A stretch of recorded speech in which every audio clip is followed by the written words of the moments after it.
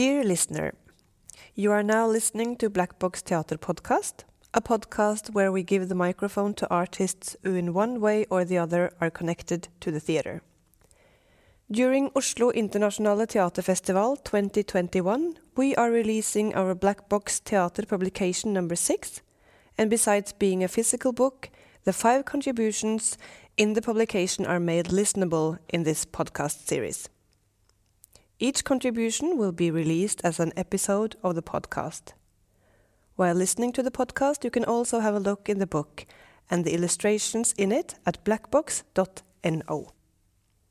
In the publication, we invited 8 contributors to give us insight in their own ways into their artistic practice, personal stories, and current public debates. Each of the contributors helped to enlighten us and pique our curiosity so that we hopefully can think in new directions. You are now about to listen to these people read and talk about their own contributions. Every second day during the festival, a new episode will be released.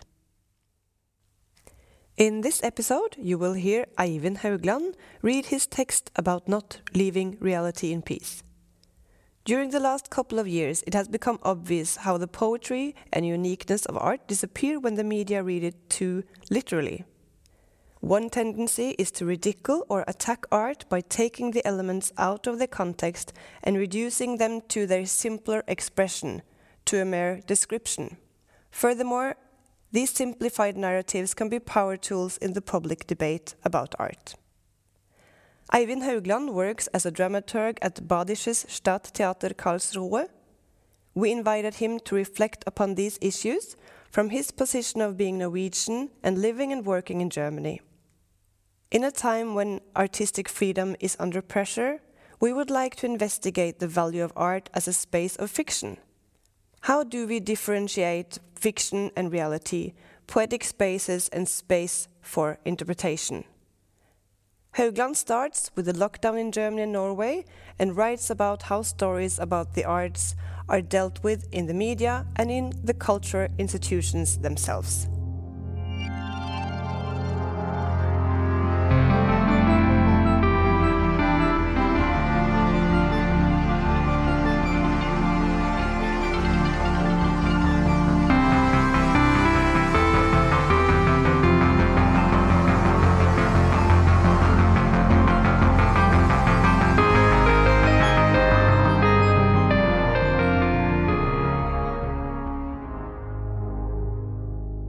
About Not Leaving Reality in Peace by Eivind Haugland.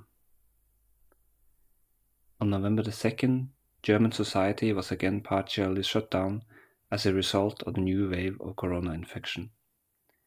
While trade was more or less allowed to continue as normal, restaurants, hotels, and everything else that falls under the general term of leisure had to close. According to German authorities, leisure includes theaters, opera and concert halls, fairs, cinemas, leisure parks such as amusement parks, zoos, etc., spa centers, swimming pools and saunas, casinos, and, last but not least, brothels. It is further emphasized, quote, all entertainment events are prohibited, end quote. German authorities thus clearly do not consider the field of art and culture as bearing anything more than a basic function of amusement. Aside from the poorly concealed authoritarianism, the wording also implies, when there is a lockdown, it shall be boring. We are talking about a cultural nation that has had an enormous influence on the international art and culture scene for several centuries, which has nurtured some of the world's most influential thinkers and artists, and whose orchestral and theatrical landscape in 2018 was proposed as a nomination to the UNESCO World Heritage List. The nomination shows that theaters and orchestras are important arenas for free expression, public debate and critical reflection, stated Michel Müntefering, Minister of State at the Federal Foreign Office. What has happened since then? When did art and cultural institutions change from being important arenas for reflection on the society we live in to being regarded as leisure activities on an equal footing with gambling and prostitution? During the corona crisis, it has become even clearer how linguistic characteristics can have consequences for an entire field.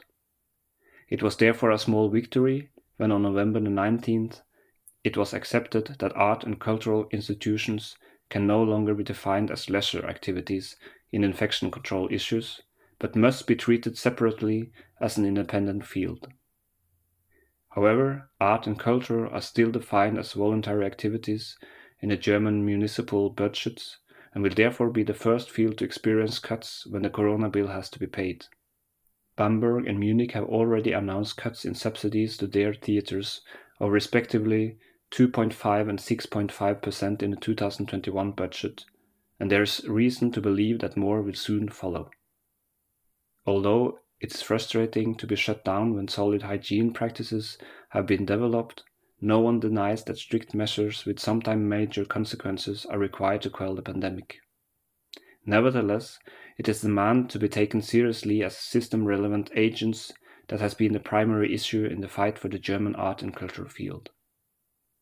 Already during the first lockdown in April, Ulrich Kuhn, theater director at the Deutsches Theater in Berlin and president of the Deutscher Bühnenverein, the German equivalent of NTO, stated that, quote, "Art can give society foothold and therefore help to create hope again. We can contribute to society in such a way that it does not become isolated and disintegrate." End quote. At the same time, Thomas Ostermeier, theater director at the Schaubühne in Berlin, expresses his frustration in an article in the weekly newspaper Die Zeit on November 12th. Quote, "It irritates me how many theater people experience the interruption as a personal offense. Our complaint does not stand in relation to the need that prevails at the intensive care units." Quote end. According to Ostermeier, many people fear long theater closures because they are afraid the audience will forget them, which for him is completely incomprehensible. Quote, "I do not understand how one can have so little faith in the importance of one's own work." Quote end. Identity crisis. It can appear as though the corona crisis has provoked an identity crisis in German theater. Through the imposed shutdown of the large and at times overproductive German theater machine, one has, for the first time, had time to properly reflect on one's own role in society and how to manage it. At the Staatstheater Karlsruhe, where I am employed, the identity crisis developed yet another nuance. While the facade of the theater is characterized by the first article in the German constitution, Die Würde des Menschen ist unantastbar, human value is unassailable, the standstill that took place during the first lockdown helped trigger a leadership crisis, during which the theater directors, at times choleric and brutal treatment of the staff, leaked to the media and eventually contributed to his dismissal in late November. However, the theater director's abuse of power would not have been possible in the first place without the almost feudal structures and poor working conditions and rights of artistic employees that characterize the German theater landscape.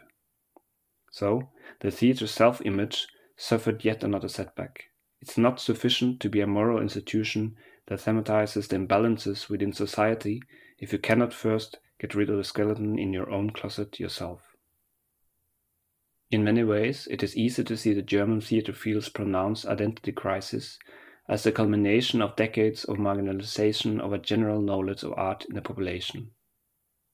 At the same time as the example from our own theater shows, there have been, until recently, few real attempts by the theaters to renew themselves in step with the development of society. Of course, this applies not only to one's own work structures, but also, and perhaps first and foremost, to artistic production. Few German theaters are located in Berlin, and both the German grey-haired core public and the German conceding politicians are more conservative than one might think.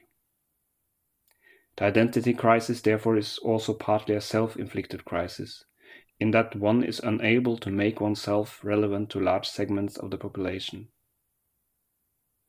Amelie Deufelhardt, theater director at Kampnagel in Hamburg, accurately describes it in the weekly newspaper Der Freitag. Quote, "When the doors open again, we cannot simply continue as before. Instead, we must look critically at whether we can manage to take care of our own role as social arenas in a reality that is constantly changing and become more accessible even to those who have not so far spent their free time in the theatre. We must not be afraid of losing the audience, but rather seek out new audiences and continue working on topics that the pandemic has made even more visible." End quote. From my life abroad, however, I observe a Norwegian performing arts field that is already moving in this direction. It is more political, more complex, and more experimental than ever, thanks to increased funding and an artistic development that has spread from the independent field and the programming theatres to the major theatre institutions. Now there is more interaction in the entire field, and reality is no longer left in peace, neither thematically nor aesthetically. In my eyes, there is little to suggest a similar identity crisis in Norwegian theatre. A general knowledge of art in retreat? Nevertheless, through the media and in various social channels, one can get the impression that even parts of the Norwegian performing arts field occasionally struggle to legitimize their own justification. When Black Box Theatre contacted me about writing this text, they referred to this, quote, "Art definitely carries a speculative power. How is it when these layers of complexity enter the realm of social media? When they are barely reduced to the most simple expression, a descriptive one, without any double or multiple meaning." And they conclude, "In this time when art is under pressure in many countries, we would like to investigate the value of art as space for fiction. How do we differentiate fiction and reality, poetic spaces, space for interpretations?" End quote. At a time when tabloid headlines and social media dominate our everyday lives to such a large extent, these are all relevant questions. Despite the fact that art may hold a unique position in terms of how meaning is produced and communicated, at the same time these are not questions that are limited to this field alone. Especially in social media, most things are simplified. Politics, science, and almost everything else with a minimum of causal connection. On the other hand, neither the art field nor any other fields are slow to resort to simplified messages when it benefits themselves. Theatre's marketing departments have long been experts in picking out those sub-sentences from performance critics that have the greatest sales potential, although they even do not necessarily reflect the breadth of the critics' reasoning. As we anyhow have minimal influence on how art is used and abused in public, I think it is more interesting to look at the reasons why the general knowledge of art is possibly on the waning front also in Norway. It is easy to indicate connections that are outside the control of the performing arts. The daily newspapers continue to downplay cultural material and professional art criticism, and leave the responsibility for the so-called low-threshold art discourse to blogs and social media, while NRK cuts specialized arts and cultural programs. The investment in Den kulturelle skolesekken, a national program designed to ensure that all schools in Norway experience professional art and cultural of all kinds, has not led to the aesthetic subjects becoming more important in school, perhaps rather the opposite. The humanities are under pressure at universities, and some have been closed down completely. Theatre studies in Oslo were phased out in 2012. In step with the economization of society, the cultural field is also increasingly expected to adopt a business mindset, where increasing demand for house income and, as a result, higher ticket revenues contribute to the exclusion of several social groups. Quick summary. After the NRK monopoly was abolished in the 80s, the internet arrived in the 90s, and social media, blogs, and comment fields broke through during the 2000s. After public space greatly expanded, possibility of choice widened, and diversity of opinion was strengthened, it is experienced, paradoxically enough, as if both the concrete art experience and the common conversation around it has become less accessible to the public, and thus made it a simple populist exercise to present the art field and certain works of art as elitist, incomprehensible, and irrelevant to the everyday life of so-called most people. At the same time, it is important to emphasize that the narrative of an art field that moves away from most people is first and foremost a populist narrative that is difficult to accept without further ado. I would rather dare say that art has never been more accessible to most people as in the last 20 years, thanks to the investment in, for instance, Den kulturelle skolesekken. However, this does not mean that the understanding of various artistic expressions therewith increases without further ado, thanks to the flourishing of cultural houses and other art venues throughout the country, an economic strengthening of the art field from the state and private sector, and more. It is rather a society that is much less homogeneous now than before, and thank goodness for that. And the group dialogue is just a nostalgic memory from the days when everyone discussed Tuesday's television theater during Wednesday's lunch. Did that really happen, or is it just what people say when they remember the good old days? Turning point for the public art discourse. The art field has a responsibility not to trip itself up. In 2012, I criticized a former member of the Hedda jury after he appeared in a major Norwegian newspaper and happily boasted that one of the city's theaters avoided what he called alternative, narrow and strange Norwegian and foreign contemporary theater, without a closer definition of what this was. Much has happened since then, but the mechanism in the aforementioned wording appears time and time again, also among artists and administrative staff at performing arts institutions, and this makes us easy prey. Because while we attempt to make ourselves gorgeous and relevant to the public we fear we have lost along the way, we in part take on the populist rhetoric and thus lead the debate mainly on the populist premises, something that does not contribute to anything other than confirm the prejudices which already exist. Therefore, I also do not readily accept the premise that it is the simplified anti-art rhetoric suggested by populist politicians and individuals that dominates today's public art conversation, and thus runs away with art's own narrative. Yes, there have been a number of examples of artworks taken out of context and artists ridiculed and abused in populist anti-art agendas. And yes, it is true and disappointing that large and normally enlightened media agents have often almost taken over these narratives directly, and thus help to support and spread these agendas in the public arena. We experienced an initial low point when an almost united press, with some honorable exceptions, and critically devoured the right-wing narrative about the play Ways of Seeing without having seen the show. This was not only frustrating on art's behalf, but it also had potential for serious consequences given the death threats the participating artists received as a result. With all the attention the show received and still receives, it is no wonder that its reception currently dominates our impression of the public art discourse. At the same time, we often forget, consciously or unconsciously, whether or not we allow this impression to take permanent hold.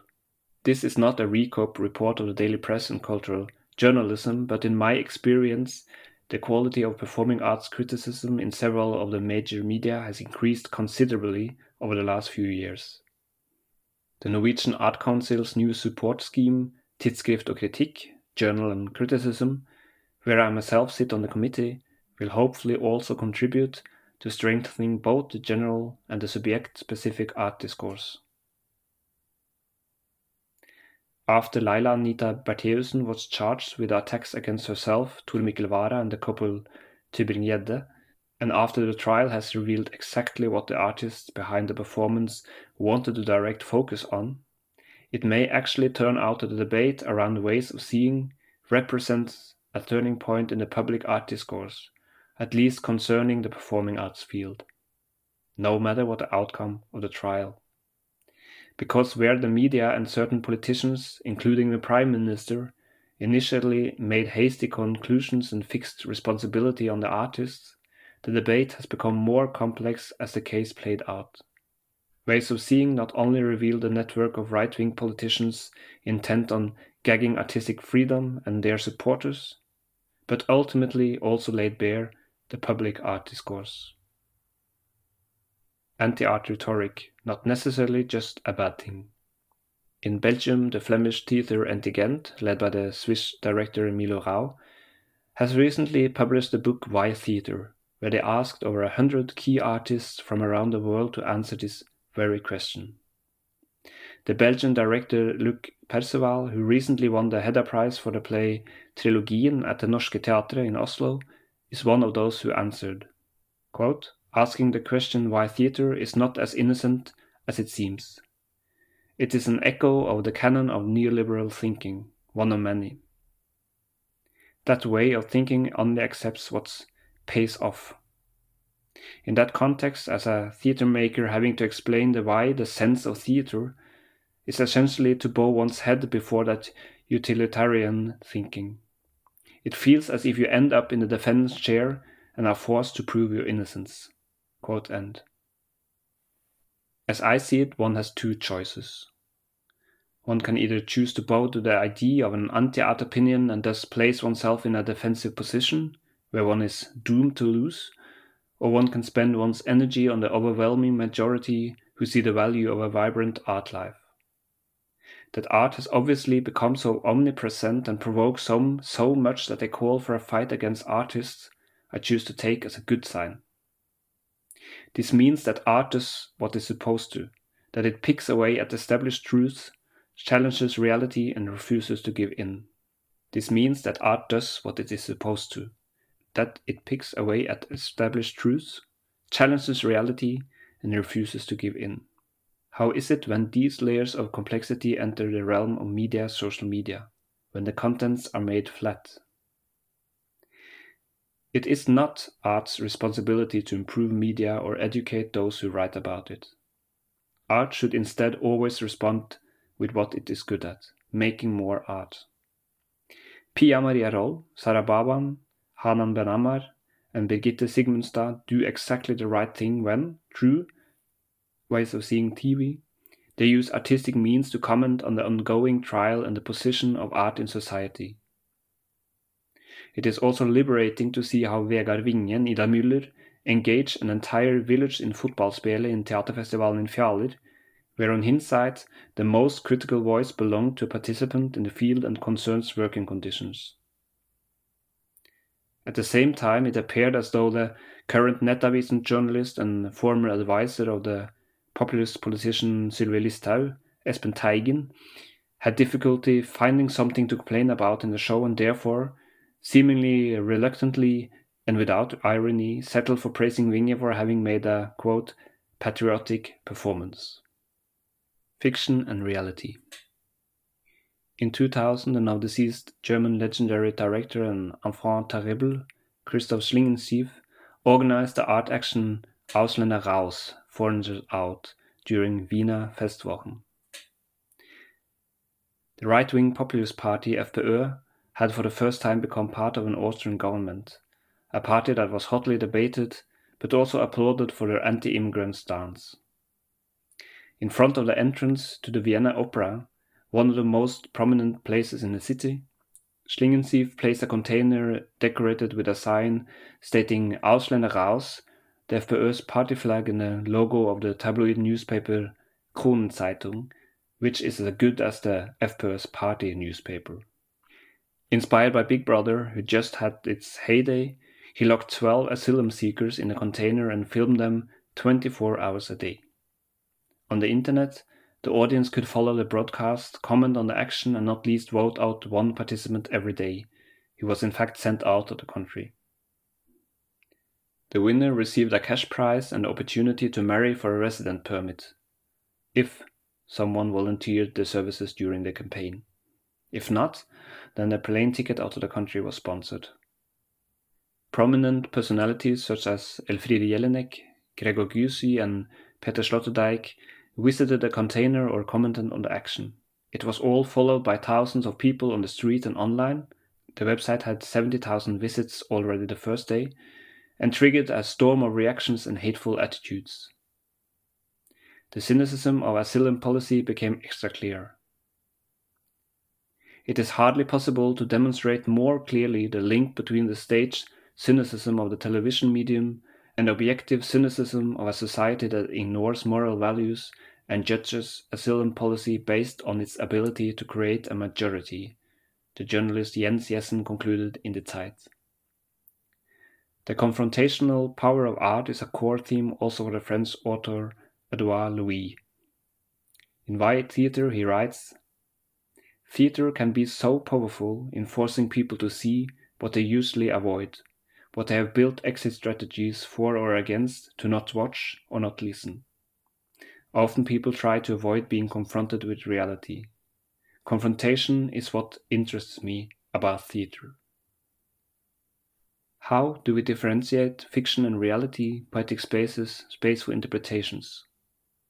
Christoph Schlingensief is just one of many artists who show how art is perhaps at its most effective when it invades reality and significantly does not differentiate between fiction and reality, but rather consciously plays on an unclear distinction. In many ways, such an art strategy also makes itself less vulnerable to populist and anti-art rhetoric, because a larger audience gains ownership of the art experience and its many interpretive levels, something which inevitably leads to the anti-art rhetoric revealing itself and thus being disarmed. The same goes for ways of seeing, and although both this performance and Ausländer Raus had a media and politician as its target, the same principle is basically valid for all works of art that function in this field of tension. For instance, just take a look at the Nordnorsk Kunstmuseum and the museum performance Sami Daida Musea, or the exhibition Like Betsy. By respectively constructing a fictional Sami art museum and seemingly replacing a public statue of Roald Amundsen with a forgotten female nature painter Betsy Akslott Berg, the museum allowed fiction to intervene in reality and thus made the art relevant to a larger and partly new audience. The solidary art. In today's fragmented reality, we need art more than ever as a unifying social and discursive arena. However, this presupposes an art field that unifies and does not itself succumb to populist and hostile rhetoric when one disagrees. Misunderstand me correctly, professional disagreement and debate are both good and desired, but then it is the thing about practicing what you preach. In Germany, at least the theatre's identity crisis and a social climate that is one again strongly influenced by right-wing radical currents, after, among other things, the far-right party AfD, Alternative für Deutschland, fully entered German politics in 2013, has ensured a flourishing of solidarity movements and a greater political awareness in the arts field and the performing arts field. One example is the association Ensemble Network, where actors, directors, set designers, playwrights, and other artistic professions within theaters together fight to improve working conditions by actively pointing out the discrepancies in the theater's moral self-image. Other examples are organizations such as Die Vielen, the Many, which brings together independent artists and institutions in the field of performing arts and visual arts in a common struggle for an open, inclusive, and pluralistic society. One of their stated goals is to be a support body for everyone in the field of art and culture who is exposed to right-wing populist and right-wing extremist attacks. It is particularly interesting that both Ensemble Netzwerk and Die Vielen primarily use artistic strategies in their work. These two organizations are examples of solidarity movements which, on art's own terms and with art's own methods, have already had a great influence and may prove to be decisive for German theatre being something to be reckoned with also in the future. I am fundamentally optimistic about art, both in Norway, Germany, and the rest of the world. Whether we are talking about a German theatre that is struggling to find its place, or Norwegian art taking a beating on social media and used as a pawn in political games, by relentlessly continuing to explore reality, find the gray zones, seek confrontation, and promote radical diversity, art will emerge strong. Translated into English by Gillian Carson. You heard Eivind Haugland read about Not Leaving Reality in Peace, a text from Black Box Theater publication number 6. To you who have listened, thanks for tuning in. We really appreciate feedback, so feel free to send us a message or use our hashtag BBT Podcast in social media. Stay tuned for the next episode of Black Box Theater Podcast.